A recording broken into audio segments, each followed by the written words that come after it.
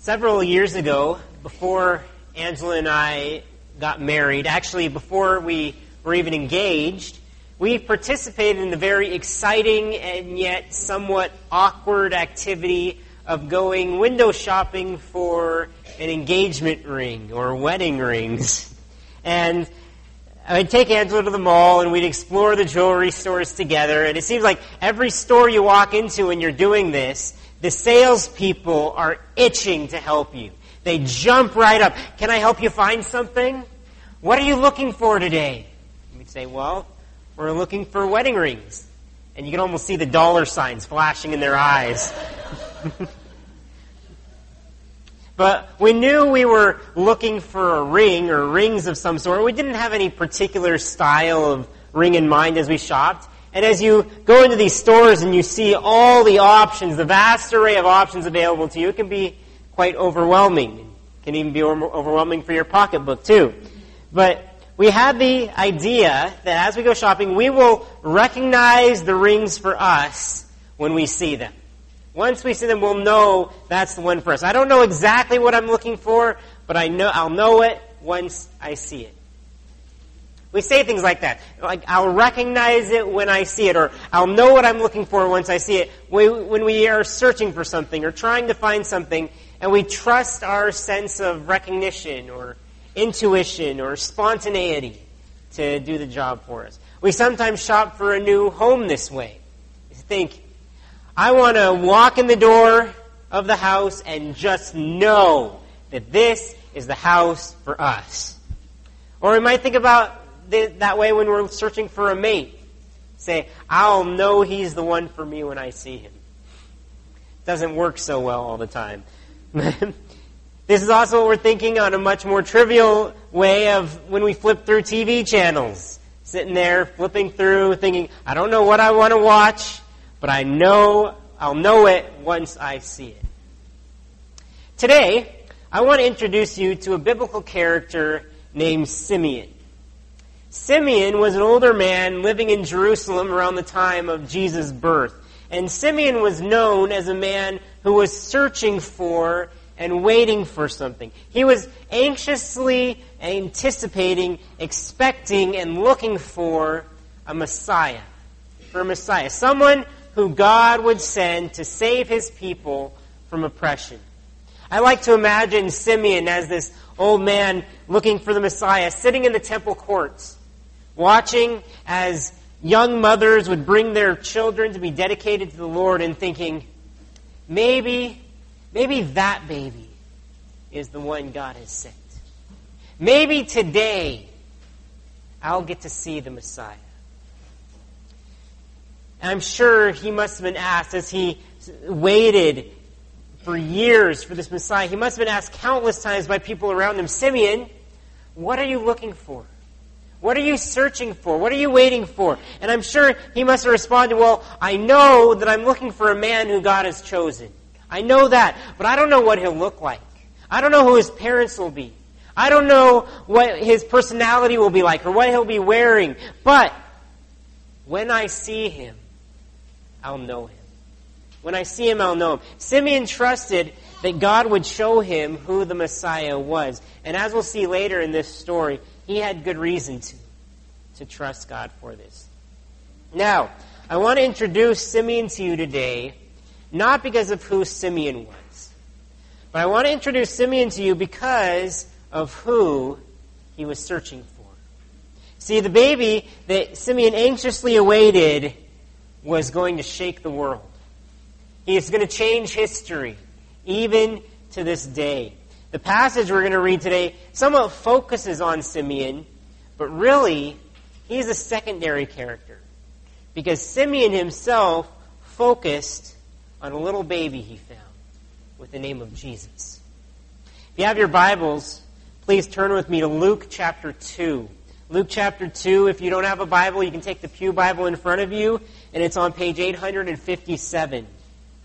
Luke chapter 2, and we'll be beginning in verse 21 of chapter 2 today. It's week 2 of what promises to be a somewhat long sermon series in the Gospel of Luke, but it also promises to be a very rewarding and refreshing study of Jesus. The author of this book, Luke, was a doctor turned missionary from Antioch in Syria. And last week, just to sum up for you, we read Luke's introduction and dedication to this book that he wrote. And we saw that Luke wrote what he did so that all believers could have absolute certainty of what we believe. Absolutely certain of what we believe. What we believe about Jesus, and what we believe about what Jesus accomplished in his time on earth. Luke wrote so that we could have a stronger faith, a firmer belief, and a bolder witness for Christ. As we begin, I'd like to pray for us, that we would see Jesus today through these pages. Would you please pray with me?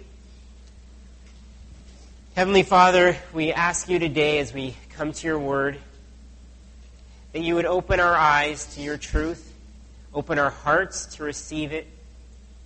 I pray that your Spirit would come and be working on each one of us, that we would see what we each personally need to see in these pages today, whether that be conviction or encouragement and everything in between. And we ask this in Jesus' name. Amen. When we come to Luke chapter 2, in the middle of the chapter, the Christmas story had just happened. Jesus had been born in Bethlehem to his mother Mary and his earthly father Joseph. The angels had sung over Bethlehem, over the shepherds, and sung that a Savior had been born. The Savior that Israel had been waiting for centuries. We come to verse 21, and it transitions from the stable in Bethlehem to several days later, and it says this: "And at the end of 8 days," so when Jesus was 8 days old, "when he was circumcised, he was called Jesus, the name given by the angel before he was conceived in the womb." So Jesus underwent the traditional Jewish circumcision and was officially given his name. Verse 22 skips ahead again to a few more weeks later, when Jesus would have been 40 days old. And it says this: "And when the time came for their purification, according to the law of Moses, they brought Jesus to Jerusalem to present him to the Lord. As it is written in the law of the Lord, every male who first opens the womb shall be called holy to the Lord. And to offer a sacrifice according to what is said in the law of the Lord, a pair of turtle doves or 2 young pigeons." The Jewish law in Leviticus 12 said that a woman was unclean for 40 days after childbirth. So once they gave birth to a baby, they were unclean, and they had to be purified by doing a sacrifice. So they were going to Jerusalem so Mary could be purified at the end of this time by offering a sacrifice as the law demanded. These verses reveal a few things to us, though. First of all, they reveal that Joseph and Mary were not wealthy people. Because for this ceremony that they were going to do, a woman was supposed to come and sacrifice a lamb and a dove or a pigeon. But if you couldn't afford the lamb, then you were allowed to bring 2 birds, which is what Mary and Joseph do here. And this illustrates that once again the humble lifestyle that Jesus was born into. The majestic King of heaven born into a poor family's household. Mary's purification was not the only reason they were going to the temple, though. They were also going to dedicate Jesus to the Lord, as it said in verse 22.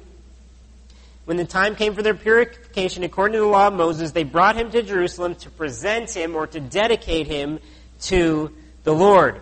This was to obey the command God gave the Israelites in Exodus 13, which said, "Consecrate to me every firstborn male." Every firstborn boy in Israel was given a special ceremony of consecration. The other thing this passage reveals to us is that Jesus' earthly family was quite pious and faithful in keeping the law.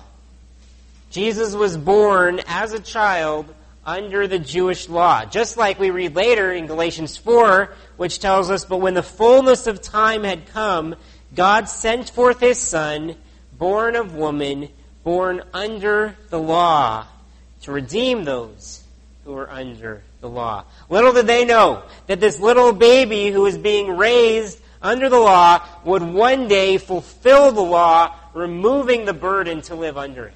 They didn't know that yet.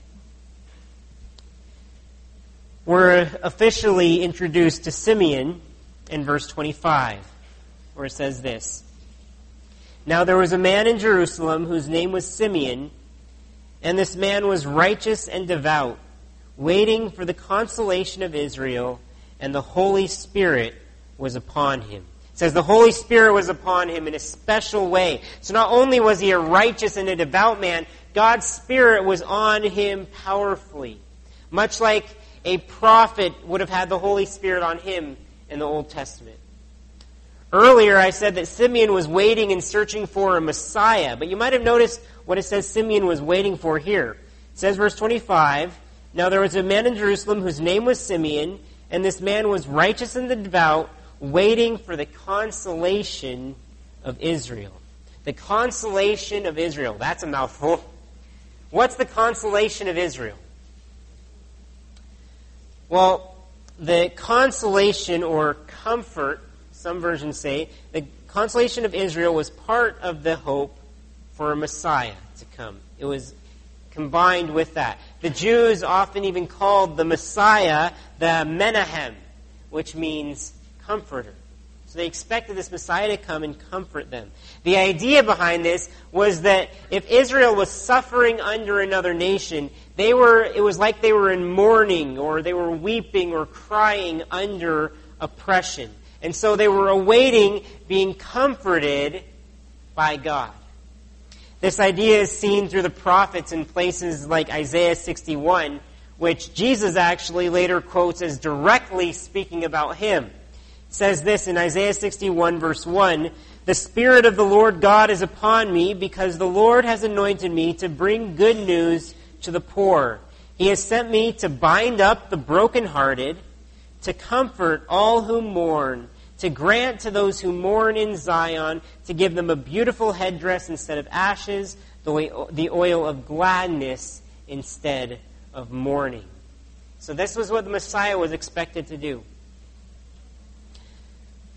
Luke is going to provide one other note of context for us, which explains why Simeon waited. Why did Simeon trust God so much that he would find the Messiah one day? Verse 26 says, And it had been revealed to Simeon by the Holy Spirit that he would not see death before he had seen the Lord's Christ.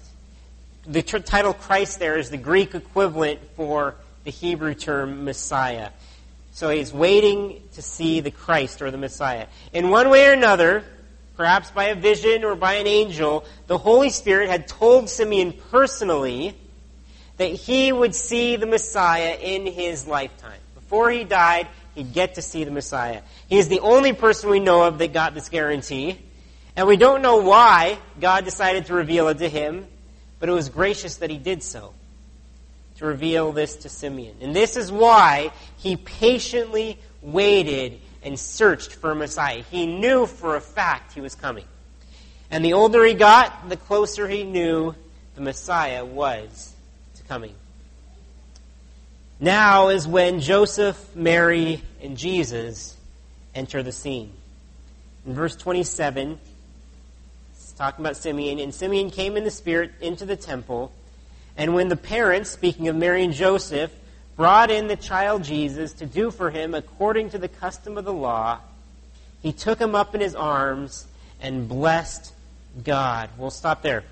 As a recently new parent, I can't imagine what Joseph and Mary must have been thinking as this happened. Unless they knew about Simeon before, which I would think is unlikely, it must have weirded them out big time to have this random old guy come up and grab their baby. I think I would have been shocked, maybe a bit angry, definitely creeped out by this happening. But it quickly became clear that Simeon meant them and Jesus no harm. Instead, Simeon was actually honoring them and their baby. We might wonder, how did Simeon recognize Jesus as the Messiah here? Well, he knew him, like we said earlier, he knew him once he saw him. It was his intuition. But it was intuition guided completely by the Holy Spirit. It says in verse 27 that Simeon came in the Spirit to the temple. And that's when he found Christ. God, as the Holy Spirit, was guiding Simeon directly to Jesus. And once Simeon took Jesus into his arms, he broke into praise of God. Verse 28, he took him up in his arms and blessed God and said, Lord, now you are letting your servant depart in peace according to your word. For my eyes have seen your salvation that you have prepared in the presence of all peoples, a light for revelation to the Gentiles and for glory to your people, Israel. His words here very well could have been sung. They're like musical lyrics, poetic. And what Simeon says here reveals some very important things about the baby he held, about Jesus. Remember, we're here to study Jesus, to get to know him better. And everything in this story really revolves around Jesus and what Jesus did with salvation. The first thing we learn here, and if you want to fill in your notes you can, is this, that Jesus made God's salvation visible. In Jesus, God's salvation became visible even to our physical eyes.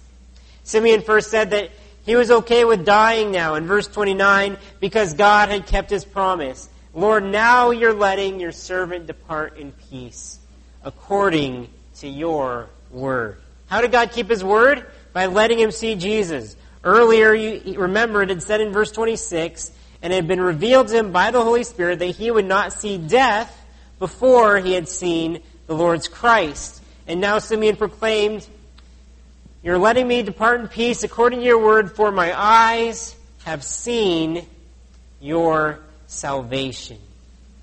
We'll stop there, mid-sentence on him.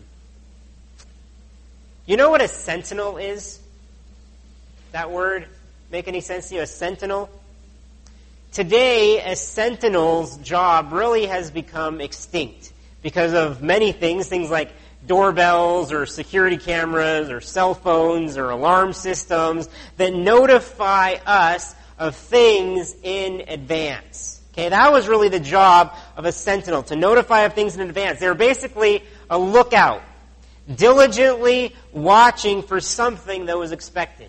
So a king might have posted a sentinel to watch for an invading army's approach. And as soon as he saw that army coming, he'd run off and raise the alarm to warn everyone.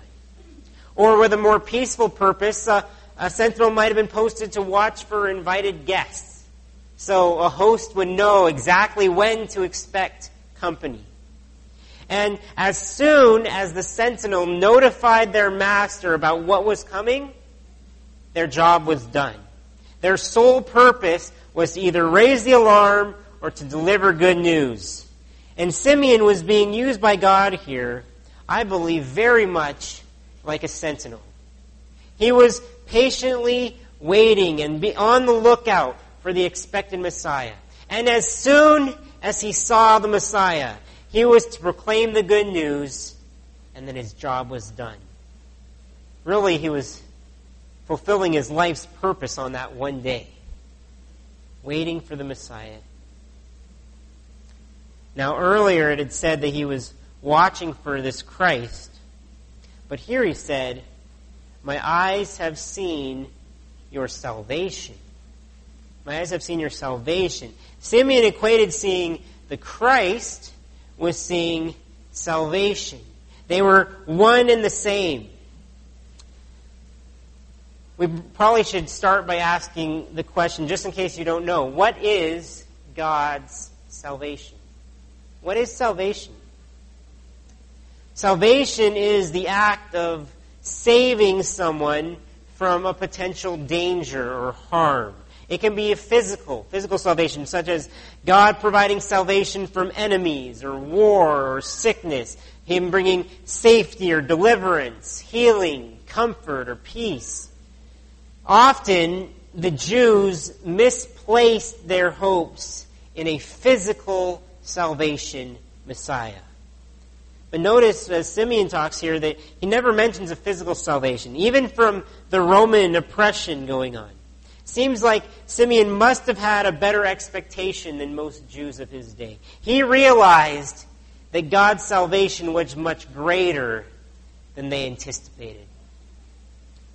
See, the Bible most often uses salvation in a spiritual sense, in a greater sense, because there are spiritual dangers that everyone on earth faces. We all face the danger of sin, the wrong things we do against God, and the effects and the punishment of sin pose great harm to us. Because of sin, we face the danger of death. Not just physical death, but spiritual death, eternal separation from God. When Scripture speaks of God's salvation, it often refers to God's salvation from sin and from death. And that's how we should be seen here in Simeon's praise. And when Simeon says he saw Jesus, he saw salvation incarnate. Jesus literally made God's salvation visible, could see it. Once Simeon saw Jesus come as Savior, it says he was ready to die. Lord, now you're letting your servant depart in peace according to your word. We don't know whether or not he died soon after this. But here's the point. If you see Jesus as your Savior in faith, if you see Jesus as your Savior, you too are ready to die. You know that? Doesn't matter if you're 15 or 50 or 95, you are prepared for death whenever it happens, if you see Jesus as your Savior. Now, earlier we stopped mid-sentence. Let's continue and look at the second half of Simeon's sentence, because this is equally important, especially for most of us today. It says again, verse 29, Lord, now you are letting your servant depart in peace according to your word, for my eyes have seen your salvation, that you have prepared in the presence of all peoples, a light for revelation to the Gentiles and for glory to your people, Israel. What we learn from the second half of Simeon's song-like prayer here is this. Jesus made God's salvation available to all. Through Jesus, God's salvation became open and available to everyone on earth. First, we see that the salvation was prepared in view of everyone. Verse 31, that you have prepared in the presence of all peoples. It wasn't purposely hidden from anyone. God wants everyone to see it. God's salvation was intended for all peoples, male or female, noble or ignoble, young or old, rich or poor, slave or free. It was also intended for both Jews and Gentiles. Did you see that? My eyes have seen your salvation, that you have prepared in the presence of all peoples a light for revelation to the Gentiles and for glory to your people Israel. This would have been quite shocking for some Jews. Most Jewish people were expecting a Messiah for the Jews, a Savior for the Jews, a king for the Jews. There were hints in the Old Testament of salvation becoming openly available for everyone, but many Jews missed the hints, or they chose to ignore them. Simeon didn't miss them. He knew that Jesus was going to be a light for revelation to the Gentiles and glory to Israel. At night, when you walk into a dark room, what's the first thing you do? Flick on the lights, right? Why? Because you need light in order to see. Our sense of sight is completely dependent on the light that is around us. It's much more difficult to see what you're looking for without light, or you can't see what you're trying to see without some kind of light, no matter how dim. It's impossible to read a book or a newspaper or magazine without a light source. Electronics computers or tablets or cell phones or TVs or Kindles or iPods are all dependent. They would be useless without a backlight. Imagine how hard it would be to cook or to build or to clean, to write or to sew or to type or doing anything without light. It'd be basically impossible. Well, Simeon says here that Jesus was the light to the Gentiles so that they could see. So that they could see. So they could see what? A light for revelation to the Gentiles and for glory to your people Israel. But it says a light for revelation. Revelation. In other words, so Gentiles could see God's revealing of His salvation to mankind.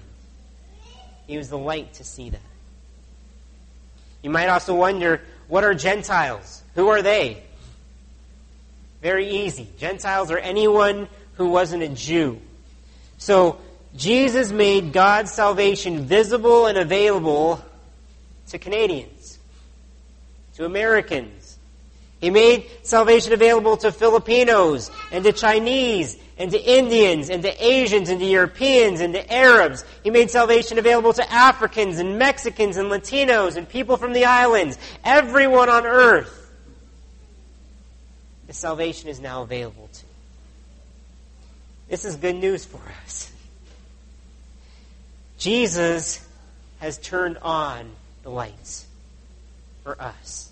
We can all now see Him and the way to get to God. The way to be saved. But we see that God didn't abandon Israel at this point either, who had been His people for centuries. While Jesus was a light for the whole world, He was intended to bring glory to Israel. See that light for revelation to the Gentiles and for glory to your people, Israel. What does it mean that Jesus was the nation of Israel's glory? Well, a good example of this would be the Olympics that are going on right now. When an Olympian does well for their country, they bring a form of glory to their nation. The Americans are proud to call Michael Phelps or Ryan Lochte their own. We Canadians are very proud of our 8-person rowing teams that took home silver medals, or more proud of Rosie McLennan, our first gold medalist yesterday. We even sometimes try to take credit for other nations' gold medals. Think of earlier when we tried to brag about one of the U.S.'s gold medalists that had Canadian parents. Well, I guess we got to try to get what we can take, right? But whenever an Olympian brings home a medal, you can say that they are their nation's glory to an extent. They are the best of the best from their home country who did them proud. Well, Jesus is the best human being to ever come out of Israel.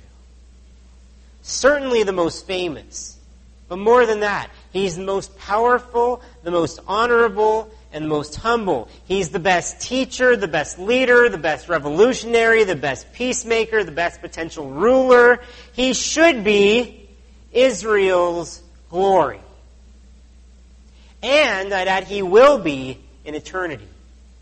He'll be worshipped as the Lion of Judah, the King of Israel. However, today, it's sadly a different story. Most of Israel does not consider Jesus their glory. They're instead ashamed of Him. They've rejected or disowned what would be their greatest glory. Yes, there are some Jewish people who have recognized that Jesus was their Messiah and they've embraced Him wholeheartedly. But they're in the minority. This rejection began happening in Jesus' day, and it continues to this day. Now, this should be no surprise considering what Simeon said next. See, after he praised God for what He had done, he turned to Jesus' parents, and he made quite the sobering prophecy to them. Verse 33, it says, "And his father and mother marveled at what was said about him." So they were amazed at who Simeon said Jesus would become. But Simeon's next words were ominous. In verse 34, "And Simeon blessed them and said to Mary his mother, 'Behold, this child is appointed for the fall and rising of many in Israel, and for a sign that is opposed. And a sword will pierce through your own soul also, so that thoughts from many hearts may be revealed.'" Even though God's salvation is now available to all, not all people will be saved through him. And that's because Jesus made God's salvation disruptive and divisive. Jesus made God's salvation disruptive and divisive. He disrupted the status quo. Things changed under Jesus. And these changes would cause some people to fall and some people to rise. It says, "Behold, this child is appointed for the fall and rising of many in Israel." Jesus was destined to cause the rise or fall of many people. There could be no more straddling the fence or going through the motions. You had to either accept Jesus or reject him. There was no in between. And the same goes today. You have to either accept Jesus or reject him. There's no in between. It's nice to think of Jesus as a peaceable, undisruptive, good teacher. But when Jesus came, he created division. He was either Lord or he wasn't Lord. You couldn't live for Jesus and still live for the law. You couldn't live for Jesus and live for the world. Couldn't live for Jesus and live for pleasure or anything else. Some people worshipped him, others crucified him. Families and synagogues were torn apart based on Jesus. Israel would never be the same, and the world would never be the same. It's like Jesus introduced a fork in the road for all humanity. You could either choose to go the way that most people were going, or you could take Jesus' narrow road, which promised trouble and trials. This fork in the road still exists today. Have you chosen which way you're going? Choosing to go Jesus' path may put you on a divergent path from your friends or family. Because Jesus' salvation can and does divide. But it's a good disruption and division that it causes. It's a needed one. And it rises. It makes people rise up. It brings them joy. Verse 34 in the New Living Translation says, "This child will be rejected by many in Israel, and it will be their undoing, but he will be the greatest joy to many others." Unfortunately, most people will choose the path of rejecting Jesus. And Simeon foresaw that this would happen. In verse 34, said, "This child is appointed for the fall and rising of many in Israel, and for a sign that is opposed." This is the first hint in Luke that not all would be rosy for Jesus in his lifetime. It wasn't all going to be good. Jesus would become a sign that was opposed. Ultimately, that opposition even led to his execution by crucifixion. 1 Corinthians chapter 1 tells us, "For Jews demand signs and Greeks seek wisdom, but we preach Christ crucified, a stumbling block to Jews and folly to Gentiles, but to those who are called, both Jews and Greeks, Christ the power of God and the wisdom of God." The cross is truly the crossroad where people either rise or they fall. In this passage, if you skip over the parentheses in verse 35 for a second, this is what Simeon says. It says, "And Simeon blessed them and said, Behold, this child is appointed for the fall and rising of many in Israel, and for a sign that is opposed, so that thoughts from many hearts may be revealed." Darrell Bock describes what it means that thoughts from many hearts will be revealed. He says this, "Jesus' ministry shows where hearts really are before God. Jesus will expose those who do not believe. He is a litmus test for people's responses to the fulfillment of God's promise. Do they believe it or not?" I need to ask you today, what about you? Do you believe it or not? Has Jesus saved you yet? He's made salvation available and visible to you, but have you responded? Have you accepted it? Or have you chosen to go the opposite way? As long as you're alive, it's not too late for you. As you see Jesus' salvation, as you see salvation in Jesus today, don't oppose it. Don't reject it. Don't try to add to it. Repent of your sins. Give your life to Him, trusting in Him to save you. And He will. He's made it available to you. Now, if you were a new parent, Simeon's words would not be the type of thing you'd want to hear about your little boy. That your baby would become disruptive and divisive, and that he'd be viciously opposed. Who would ever oppose this little precious baby? But then the news got even worse when Simeon told Mary, and this is in the parentheses in verse 35, and he tells Mary, "And a sword will pierce through your own soul also." The soul was believed to be the seat of emotions. So this is saying that Jesus would cause Mary deep emotional pain. And approximately 33 years later,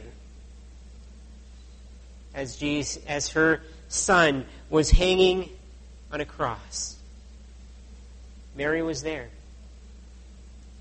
And this came to pass.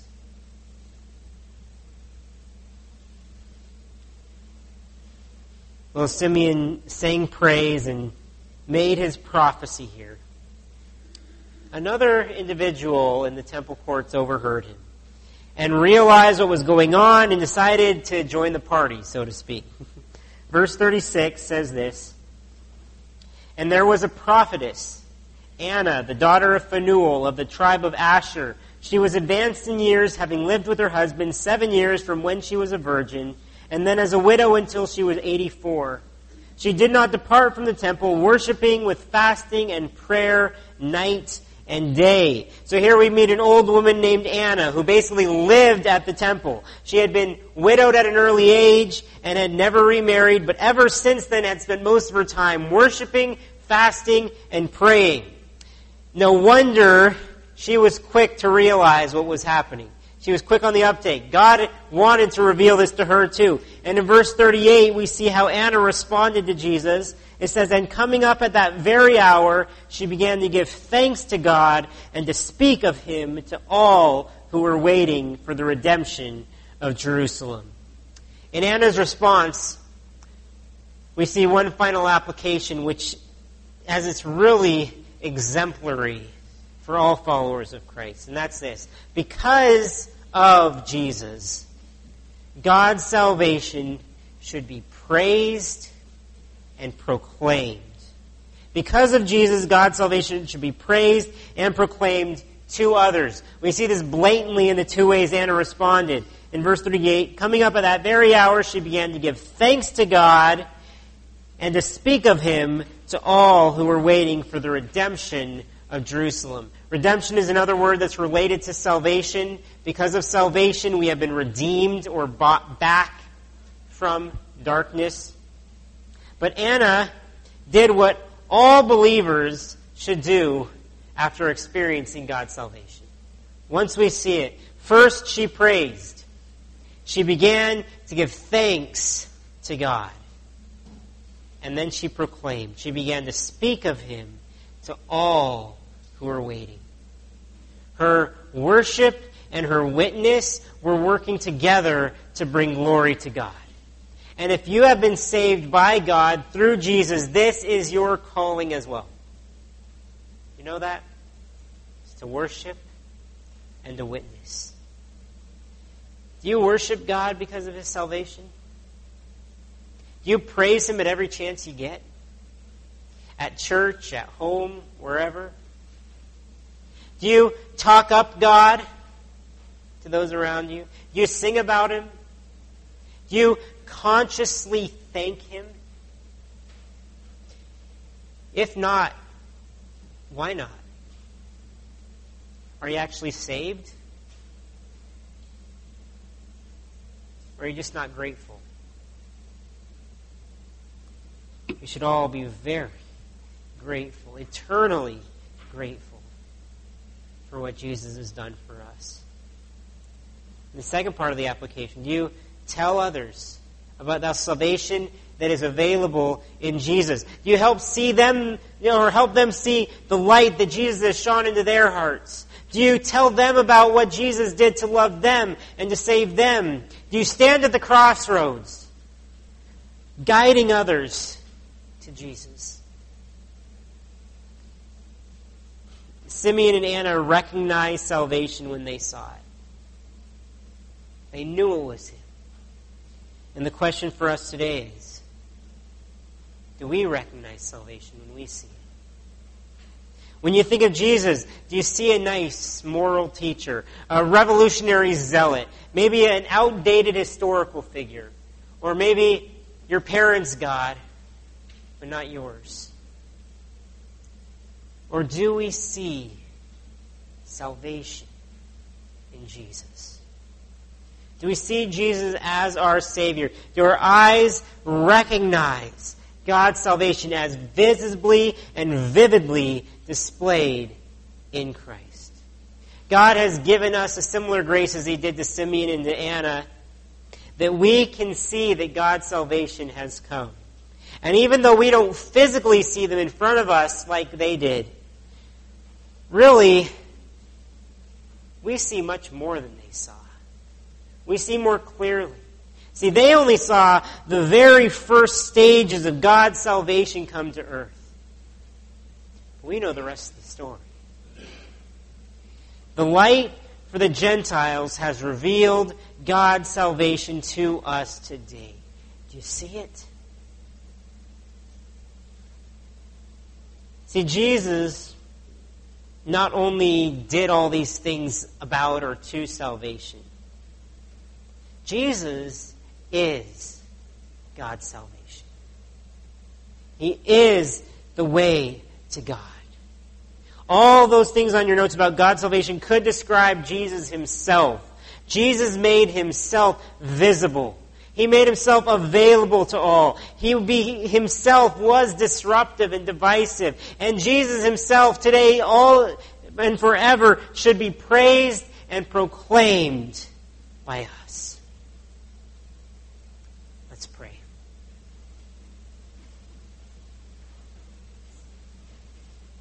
Dear Lord Jesus,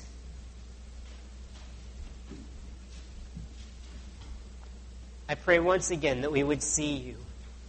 But not just that we would see you, but we would see you for who you really are, as the Son of God sent to save us. We thank you for coming. We thank you for dying. We thank you for rising from the dead. Help us to never forget what you have done for us.